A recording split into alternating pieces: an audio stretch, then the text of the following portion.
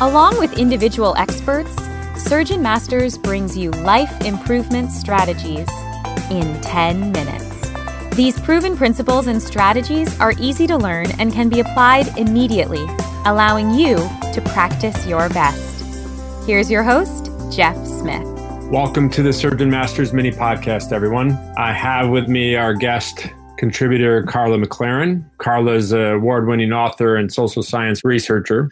She's also the author of The Art of Empathy, a complete guide to life's most essential skill. And she's the developer of Healthy Empathy Program for health and healing professionals. So that's why we keep going back to you, Karla. We need your guidance in this area. Thanks for joining us. Thanks, Jeff. I'm glad to be here. So on this episode, we were hoping to learn more about the tremendous challenge of dealing with emotions in work and healthcare. Can you give us some guidance on this? There is a lot of compassion fatigue and empathic burnout occurring in the healthcare workplace. And the community hasn't quite figured out what's going on yet. What I'm seeing is that the leading cause of this burnout and fatigue, besides not being in a healthy workplace, not being able to control what you're doing or control your time, is what I call unsupported emotion work. And this is a concept that comes from sociologist Arlie Hochschild. She calls it emotional labor or emotion work, and it's anything we do to manage our own emotions or the emotions of others in the context of getting our work done. In high empathy demand professions like medicine and counseling, the emotion work can be constant, but there's almost no awareness of it and no support of it.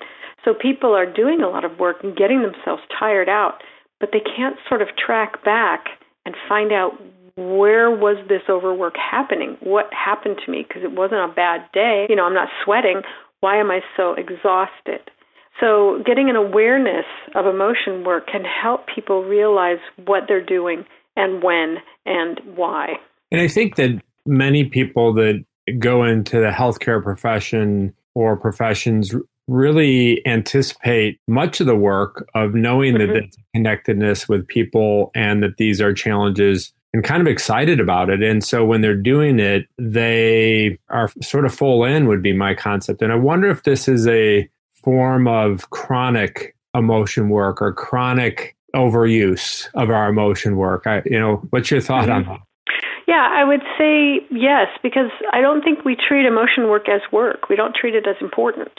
It is sort of, it's just being nice, sort of just being a good person or a healer. We don't talk about the fact that we are sort of doing a performance of our emotions for the benefit of others. It's not a fake performance, it's real. But it takes energy, it takes time, and it can be tiring. I mean, we all know some relationships can be tiring to us. And in the context of healing people or doing that kind of work with people who are in deep emotional, perhaps, distress, then our emotion work is going to be even more intense than it is for sort of everyday situations. So becoming aware of that emotion work, knowing that it exists and that we're doing it, can be really helpful. And we can sort of stop, take a moment of the day and saying, all right, so that person was angry and afraid, and I was doing a lot to calm down the situation. It was work, and it can really help people to be able to just name it and say it out loud. Well, you're making a lot of sense to me, and it's a relief to have you say that it's work, because I think it's the way I've always felt. I'm not sure that I can say that I've necessarily acknowledged it as work, but I think that's where you're helping me get to. So thanks for that. Yeah, and I think if we don't acknowledge it as work, then we can't really bring any skills to it, or consciousness, or mindfulness, or anything, because we can't identify it as such, right? And being able to identify it, there's a number of research studies that show that just saying the name of an emotion to yourself when you're feeling it can calm down your whole organism, just saying the name. And so if we can just say the name, I just did emotion work in the area of calming down someone's anxiety, right? I did a pretty good job, thank you. Just that can bring awareness and consciousness to this work. Well, and you remind me of sort of a social media conversation I've had with a group of people about the stress of when you walk into that work environment in your system and somebody's already challenging you and it hits your emotion, and whether that's anger, frustration, or something that you all of a sudden feel, and then you're in this internal battle in your head of how do I control my response, because that emotion is in some sense overwhelming. And I think that's true in patient encounters where, oh my gosh, this emotion is intense, but I don't know that we're acknowledging that work. No, generally no.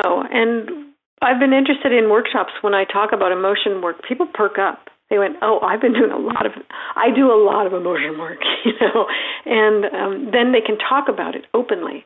Whereas without that concept and that name, people are just sort of, walking around hitting the walls, not knowing what's going on. So what are some next steps? What can they do to handle all this emotion work? It's very important when you can to get in the moment and downregulate. So you can stop, breathe, name the emotion or the emotions, and breathe again. So if you can take this quick, simple break, you can stop yourself from sort of barreling forward into more unconscious emotion work. It can help you bring a mindful cognitive pause so that you can stop and identify what you're doing. And this seems simple, but it's an amazing shift in the way that we've been taught to not think about this as work at all, right? To be able to say, I'm doing some work right now, and let me see how it is that I'm doing it. And so you can bring your cognition to it instead of just sort of being drawn in emotionally and maybe not knowing you have a choice. Right, and whether you're being drawn in or trying to suppress it, right? I think you're giving an alternative to those two, right?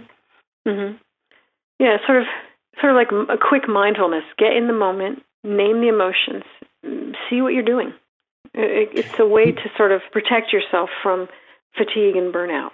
So something very simple as just trying to put a name to that emotion. And I know you talk about that work. I think that's awesome and spectacular. That's one way to sort of simplify, make your mind process that. What other things help in that process?